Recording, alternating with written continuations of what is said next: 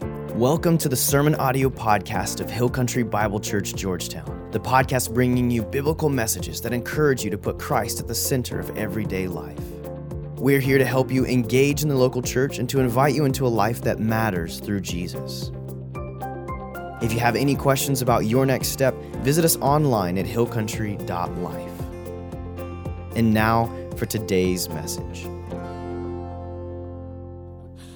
Well, good morning, everybody. You guys excited to be here this morning?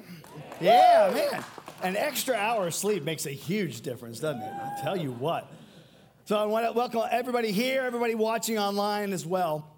You know, today I want to talk to you about what might be called the divine go. And I want to challenge you to be open to allow God to maybe disrupt your life this morning. Because here's the thing, I prayed about this, and I am convinced that for everybody listening to me right now, whether you're here in this room or you're watching online, God is saying go in some way, shape, or form. He's trying to get you to move off the mark, and you're just sitting still. And here's why I believe this to be true. Right now, there is a dynamic going on in our culture that I don't think has existed, at least not in my lifetime. Have you heard the phrase, the Great Resignation? Raise your hand if you've heard that term, the Great Resignation. Okay, it refers to the fact that right now in our country, people are literally resigning from their jobs at record rates. And I'm not going to talk specifically about that, but I do want to key in on this word resign, because I believe we're resigning. We are stepping down from many things in our lives these days. And the question we've got to ask is why? Well, sociologists and psychologists are saying that it's a residual effect of COVID quarantining, that after a year of staying put at home and being able to opt out of work, church, school, family gatherings, social events, volunteering, you name it, people's priorities have changed. And they've kind of gotten used to this dynamic of stay versus go, this dynamic of sit versus move. And you know what? I thought about that. It makes total sense to me, because we've had a legitimate reason to stay home, to opt out of anything we don't feel like doing. And anything that you do consistently for 60 days or more, experts say becomes a habit, whether we like it or not. And so I think people have kind of gotten into the habit of just not committing to much of anything at all, such that the expectation for people to show up or follow through or offer customer service, right? Those have all dissipated, haven't they? And we're all seeing this happen before our very eyes. Now, obviously, that has some radical implications for our country. Socially, politically, economically. But this morning, I want to talk about the implications spiritually. Because if we're honest, I believe it's affected our relationship with God. In fact, I believe it's affected our commitment to His mission in our lives and in the world. And I've had conversations now about this topic with hundreds of individuals, many pastors, and we've all kind of agreed that the impact of this stay versus go dynamic, of this opt-out versus opt-in mentality, is taking a hit on the church. And not just our church, Hill Country Bible Church, Georgetown, but churches across America. And so I believe God's word to the church today is go. And maybe not physically get up, leave your home and go, but at least spiritually go. And as we're going to see today in our passage that we're looking at, this is not a new message at all. In fact, it's repeated all throughout this book right here, all throughout the scriptures. But I think it takes on a powerful and very meaningful dynamic in our culture today. And so here's the question I want you to think about as we're going through this message. Where is God calling you to get up and go? And if you don't drill it down today, that's okay, but keep asking God to reveal it to you. So let's talk about how God works in this department and then the challenges we're going to face once we identify the divine go. First of all, when we have big choices to make in life, taking a job, making a move, getting into a relationship, having a baby, we always want to know in advance, what exactly am I getting into? And honestly, we never really know. And often that's a good thing, because if we knew all that we were getting into, we would never go there in the first place. Right? But something spectacular happens when God says to an individual, go. And that person says, all right, God, I'm in. I'll do it. But I thought about this in my own life and in other people's lives. Often when God says go, we resist that calling. Like God says go and we say no. right? God says go, and we're like, And I just want to share a story with you up front here from my own personal life. It's a major go moment in my life, and I've shared this with some of you. Some of you will know this, some of you won't, but it has to do with my calling into full-time ministry. Okay, back when I was in college, I was one of those guys that jumped from one major to the next. I had no clue what I was doing in life. So literally, I think every major in the book, computer science, business, music, a host of other areas, I just tried them all. In fact, when Wendy and I were about to get engaged and I asked her father for permission to marry his daughter, I actually had to tell him that at that time I was an education non-teaching major. Okay, will you think about that for just a second? Education non-teaching, that's marketable, right? And he still let me marry his daughter. Crazy man, okay? But obviously I had no clue what I was doing with my life. Well, a friend who knew me well, he actually challenged me. He knew my passion for the Lord and especially my love for studying the Word. And he said, hey, have you ever thought about going into full-time ministry? And I literally laughed at him and said, I would rather get a weekly root canal than get up in front of large groups of people and speak. I basically just totally wrote him off. Well, you may remember in the last series how I said God can speak to you through other people. Okay. Well, just shortly after this conversation with my friend, out of the blue, out of nowhere, a complete stranger walks up to me and says, you're a Christian, aren't you? And I was kind of like, okay, who is this dude, right? I said, yeah, I'm a Christian. He said, yeah, I know, because God told me to come over here and tell you he really wants to use you, brother. Have you ever thought about going into full-time ministry? I kid you not. And I sat there, I was like, well, yeah, actually, recently I thought about you, but you don't know me. I'm not in the whole public speaking thing. I'm not an eloquent speaker. And this guy looks me straight in the eye and says, that's what Moses said. That was his excuse too.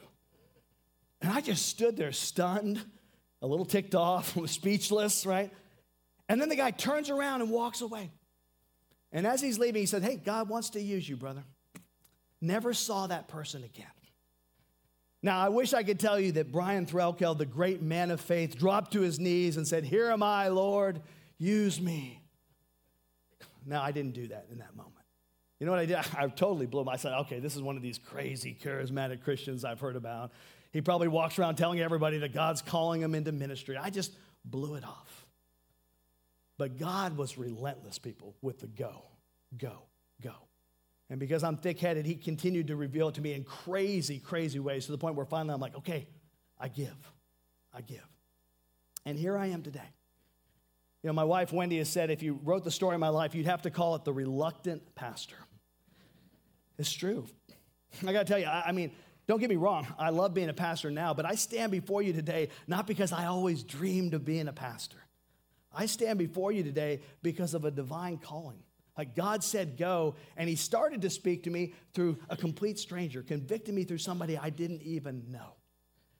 Now, I'm not going to know until I get to heaven one day whether that was just some guy that God said, hey, prompted him and said, go confront this dude over here, or whether it was an angel from heaven. But either way, it shouldn't really surprise us. It's entirely biblical. Listen to what God says in Hebrews 13:2. Do not forget to entertain strangers, for by so doing, some people have entertained angels without knowing it. I'll find out one day. But that was the beginning of my divine go into ministry. Now, obviously, that's a big deal, right? That's a major go. But there have been plenty of smaller goes in my life, like go apologize to your wife, go volunteer for this ministry, go share your spiritual story with that friend in the gym.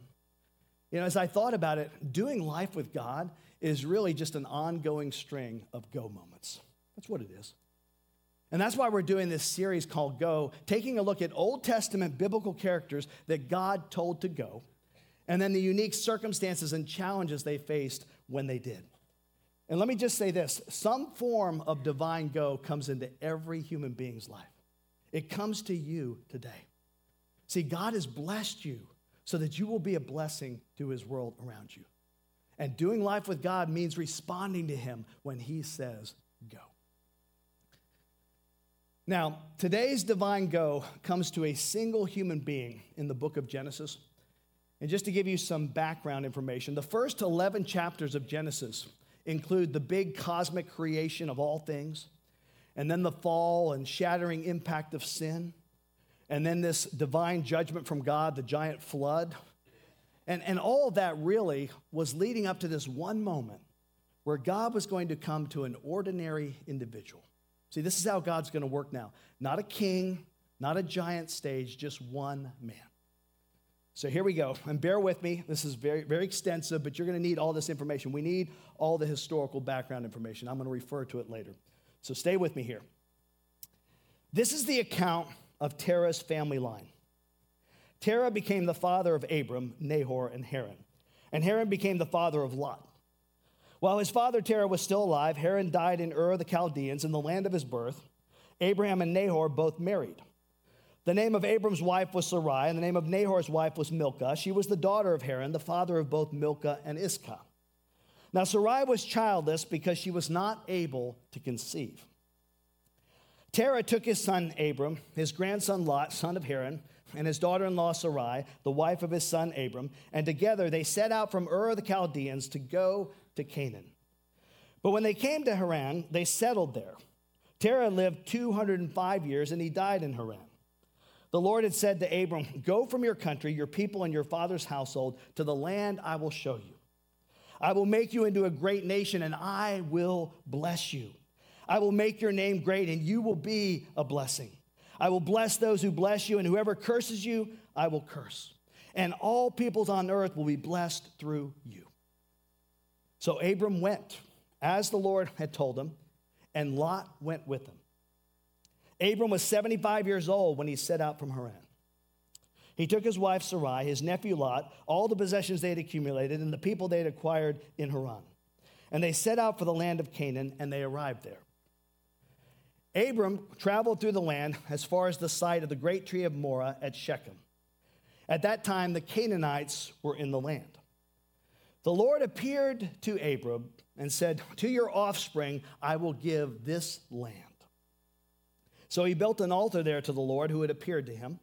And from there he went on toward the hills east of Bethel and pitched his tent, with Bethel on the west and Ai on the east. There he built an altar to the Lord and called on the name of the Lord. Then Abram set out and continued toward the Negev. Okay, we'll stop there. So God says, go. Leave your country, the land that's familiar to you. Leave your people, the culture that shaped you, your father's household. Leave home. So God appears to this family living in Ur of the Chaldeans. Now, at that point in time, Ur may have been the largest city in the ancient world. Around 2000 BC, Ur was the place to be. You see, all the wealth that was traded around the Mediterranean, it had to go through Ur. So it was a place of great wealth, great commerce, great education, great technology. In fact, the very first written down legal code in civilization was there in Ur. So Ur would be a difficult place to leave. And so first they leave Ur, and then later God says to Abram, "Go to the land I will show you." Now, that's kind of vague. And it turns out to be this land called Canaan. Now you got to understand, Canaan was everything that Ur was not. It was uncultured, uncivilized, underdeveloped. It was a rough, difficult place to live. Like nobody who could afford to live in Ur would get their family up and move to Canaan. Okay, it just wouldn't happen. It would kind of be like if you could afford to live in Georgetown, Texas, you're going to pick up your family and you're going to move to the city of, go ahead, somebody say it for me, because if I say it, I'm going to offend someone. All right? Somebody's going to be from there, right? Somebody online. But anybody going to say anything? I thought about a bunch of cities, and I couldn't even put anything out there that I couldn't get tagged for. Let's just say Georgetown's an awesome place, okay? We'll go there. But you get my point, right? Nobody's going to do that. It doesn't make any sense. In fact, obviously, the question for Abram is like, why? Why would I want to leave Ur to go to Canaan? You know, the text doesn't say. God does not tell Abram why, as far as we know. But we actually have a really good idea, and it relates to you and to me, because later on in the Bible, in the book of Joshua, God says to Israel, long ago, your ancestors, including Terah, the father of Abraham and Nahor, lived beyond the Euphrates River, and here it comes, and worshiped other gods. But I took your father Abraham from the land beyond the Euphrates and led him throughout Canaan and gave him many descendants. See, in Ur, Abram was living in a culture of idolatry, worshiping many little gods in superstitious ways, trying to get what you want. That's the condition of the human race apart from God. And so God is going to begin again with this one man, Abram. And this is a pivotal moment. God will create a people through whom his presence can be seen here on earth. But first, he's going to have to root out from Abraham all kinds of beliefs and attitudes and habits. He's going to have to take care of this commitment that they all had to idolatry. God's going to have to teach Abraham a whole new way of understanding the world and faith and even his own identity. That's why God gives him a new name. It says, "No longer will you be called Abram, your name will be Abraham, for I have made you a father of many nations."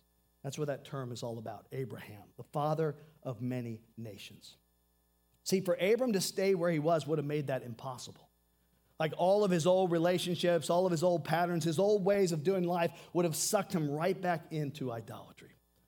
So Abram has to leave everything that would get in the way of this new life and go on a journey with God. And what does God give Abraham? A promise. That's all, just a promise. "I will make your name great, and you will be a blessing. I will bless those who bless you, and whoever curses you, I will curse. And all peoples on earth will be blessed through you." God says, I'm going to do something wonderful, something incredible in this world. See, God's goal is to create an all-inclusive community of loving people who reflect his glory and love and grace to the world. In Genesis 1, God creates the world in order to have something to bless, and he blesses all creation. But then sin comes, and the curse comes, and the serpent is cursed, and the ground is cursed, and there's the mark of Cain. But God begins again with this one man, Abraham, and he starts to speak of blessing once again. See, God's going to use this one man to reverse the curse. So God gives Abram a promise. He says, "A child will be born to you and Sarai." Now, Abraham has very good reason to be skeptical here. Like we just read, now Sarai was childless because she was not able to conceive. You know, there's a world of hurt in that comment. There's a unique ache in the human soul around not being able to have children. Just talk to somebody who wanted to have children, but were not able to have children. And if it's bad in our day, it was even more pronounced in the ancient world. See, children meant financial security. Like there were no safety nets, no pensions, no 401ks back then. And children, they were the continuance of your legacy, the continuance of your name. And for a woman in the ancient world, the inability to bear a child, that wasn't just a disappointment. It was a stigma, a shame, a disgrace. Now, Abram is 75 years old. Think about this. And his wife, Sarai, is 65. So they've been disappointed with life for a long, long time. Right? They prayed to the gods that they knew. They probably offered sacrifices to every god under the sun. Nothing. And now this strange God comes to them and says, I'm going to make happen for you what you've been waiting for 50 years. But you have to leave. You got to go by faith.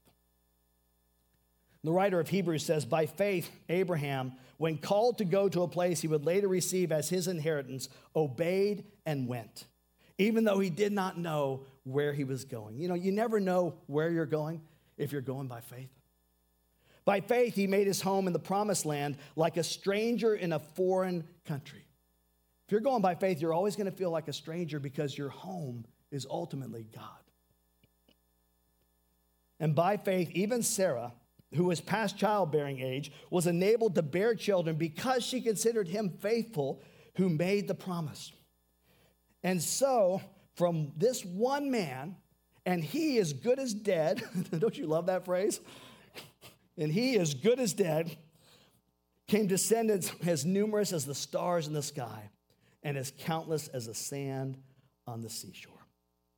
When you get the divine go, if you go by faith. But let me tell you, there will always be an excuse. There will always be an excuse you can toss out.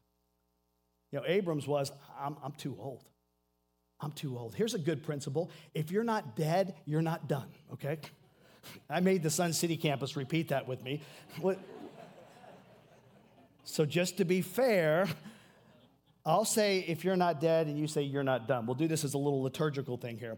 If you're not dead, okay, good. You'll remember that. Get this here. This is amazing. Abram is 75 years old. You know when this child's going to be born? 24 years later. He's going to have to wait 24 years for Sarai to have this child. I mean, literally, God comes back to him again 24 years later and repeats the same promise. And here's Abram's response, okay? I don't know what I would say. Abraham fell face down. He laughed and said to himself, will a son be born to a man 100 years old? Will Sarah bear a child at the age of 90? God says, yeah, Sarah will bear you a son. I don't care how old she is. If you're not dead, you're not done. In fact, God says, I'm going to give you a sign of my promise, of my covenant. Verse 11, you're to undergo circumcision, and it will be the sign of the covenant between me and you. See, God says, not only will I fulfill this promise to give you a son who will be the beginning of this new life with God community here on earth, but in addition to that, I'm creating a new sign of my covenant, circumcision. And you, 99-year-old Abraham, will have the honor, the joy, the historical legacy of being the first guy to be circumcised. What do you think, Abe? Can you imagine that? Can we do a tat or a secret handshake or something different?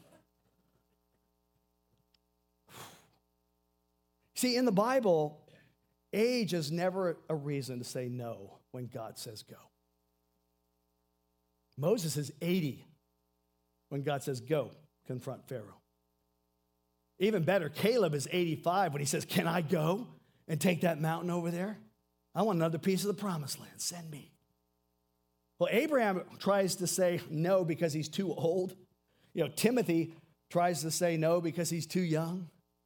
Esther tries to say no because she's the wrong gender. Moses tries to say no because he's got the wrong gifting. God keeps saying go, you, go. If you're not dead, you're not done.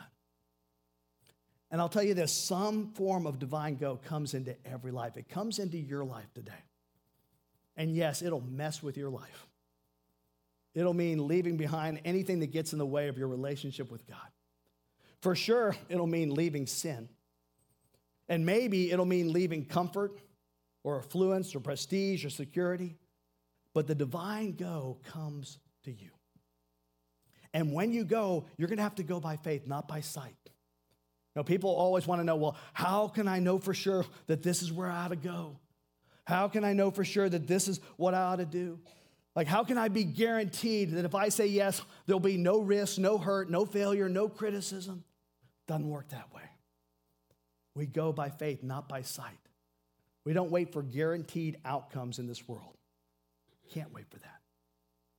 So what does that mean? If I go, I might fail. I might mess up. But if I don't go, and I don't risk, and I don't say yes, then I will never get to the promised land of life with God and be a blessing to his world around me. There's an intriguing little detail in the text here about Abram's dad. We read it earlier. It says, Terah took his son Abram, his grandson Lot, son of Haran, and his daughter-in-law Sarai, the wife of his son Abram, and together they set out from Ur of the Chaldeans to go to Canaan. But when they came to Haran, they settled there. Terah, Abram's dad, he starts out in Ur and he goes up to Haran, but he stops. Okay, what's going on here? We don't know for sure, but Haran is a city a lot like Ur. Lots of wealth there, lots of idols. So maybe Terah thinks to himself, if I go any further, I could lose everything. I might have to give up my idols. So maybe Terah chooses comfort. But Abram says yes to God's calling. Comfort or calling? You know, for Terah, this could be a picture of what you might call the road not taken.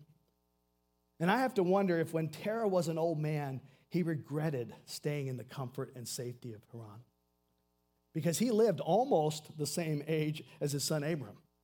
So he would have seen everything. Did he regret it when he saw and heard about Isaac, his grandson, being born and all the blessings being bestowed upon Abraham? Did he regret staying behind and missing out on all that? I think some of the saddest stories are the calls that never get answered, the risks that never get taken, you know, the obedience that never gets offered, the adventures that never happen. Boy, I hope that's not you. When God called, Abram went, Terah settled.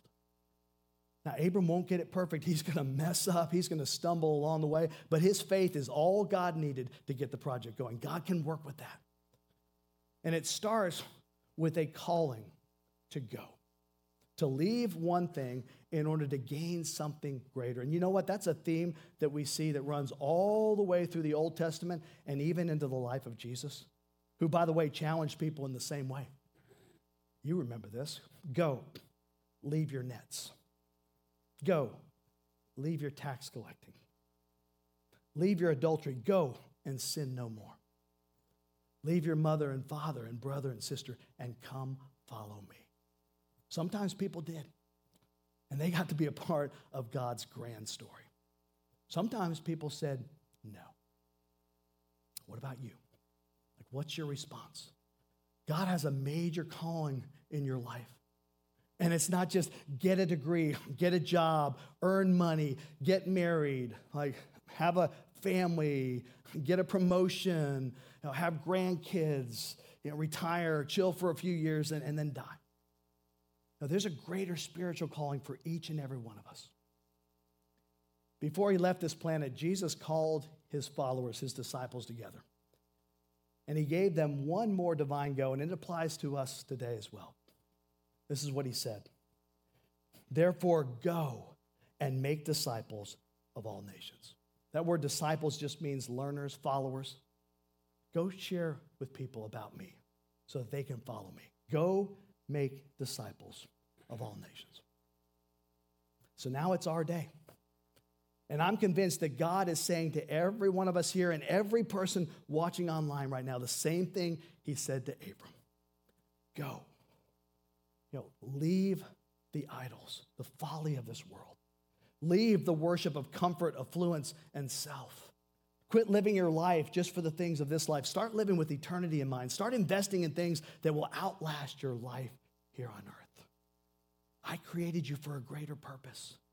So leave the imitation life and go find the real abundant life.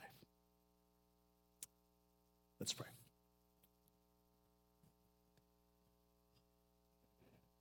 Right now, I just want to give each and every one of you a moment just between you and God. I can't make this happen. No church can make this happen. This isn't a program. This is you saying, God, I want to be a part of your life, what you're doing here on this earth. And maybe you're not even sure what that would look like. Just ask God, starting right now, to reveal that to you. What is your go? And maybe you're here this morning and you'd say, I think somewhere along the line, I kind of settled down in Haran. If I'm being really honest about it, I have a couple idols in my life, and I don't want to go to my grave that way. I don't want to miss this opportunity, this road. So God, I'm just declaring to you, I want to say yes, whatever it is. Show me what that is. Show me what the go is for me. Heavenly Father, you know our hearts. And you are the God who says go. So my prayer is that you would lead every son of yours, every daughter of yours in this room right now to whatever direction they need to go. Lord, we offer our lives and our hearts to you. In Jesus' name, amen. Okay, how about the simplest closing ever? Go. Have a great one.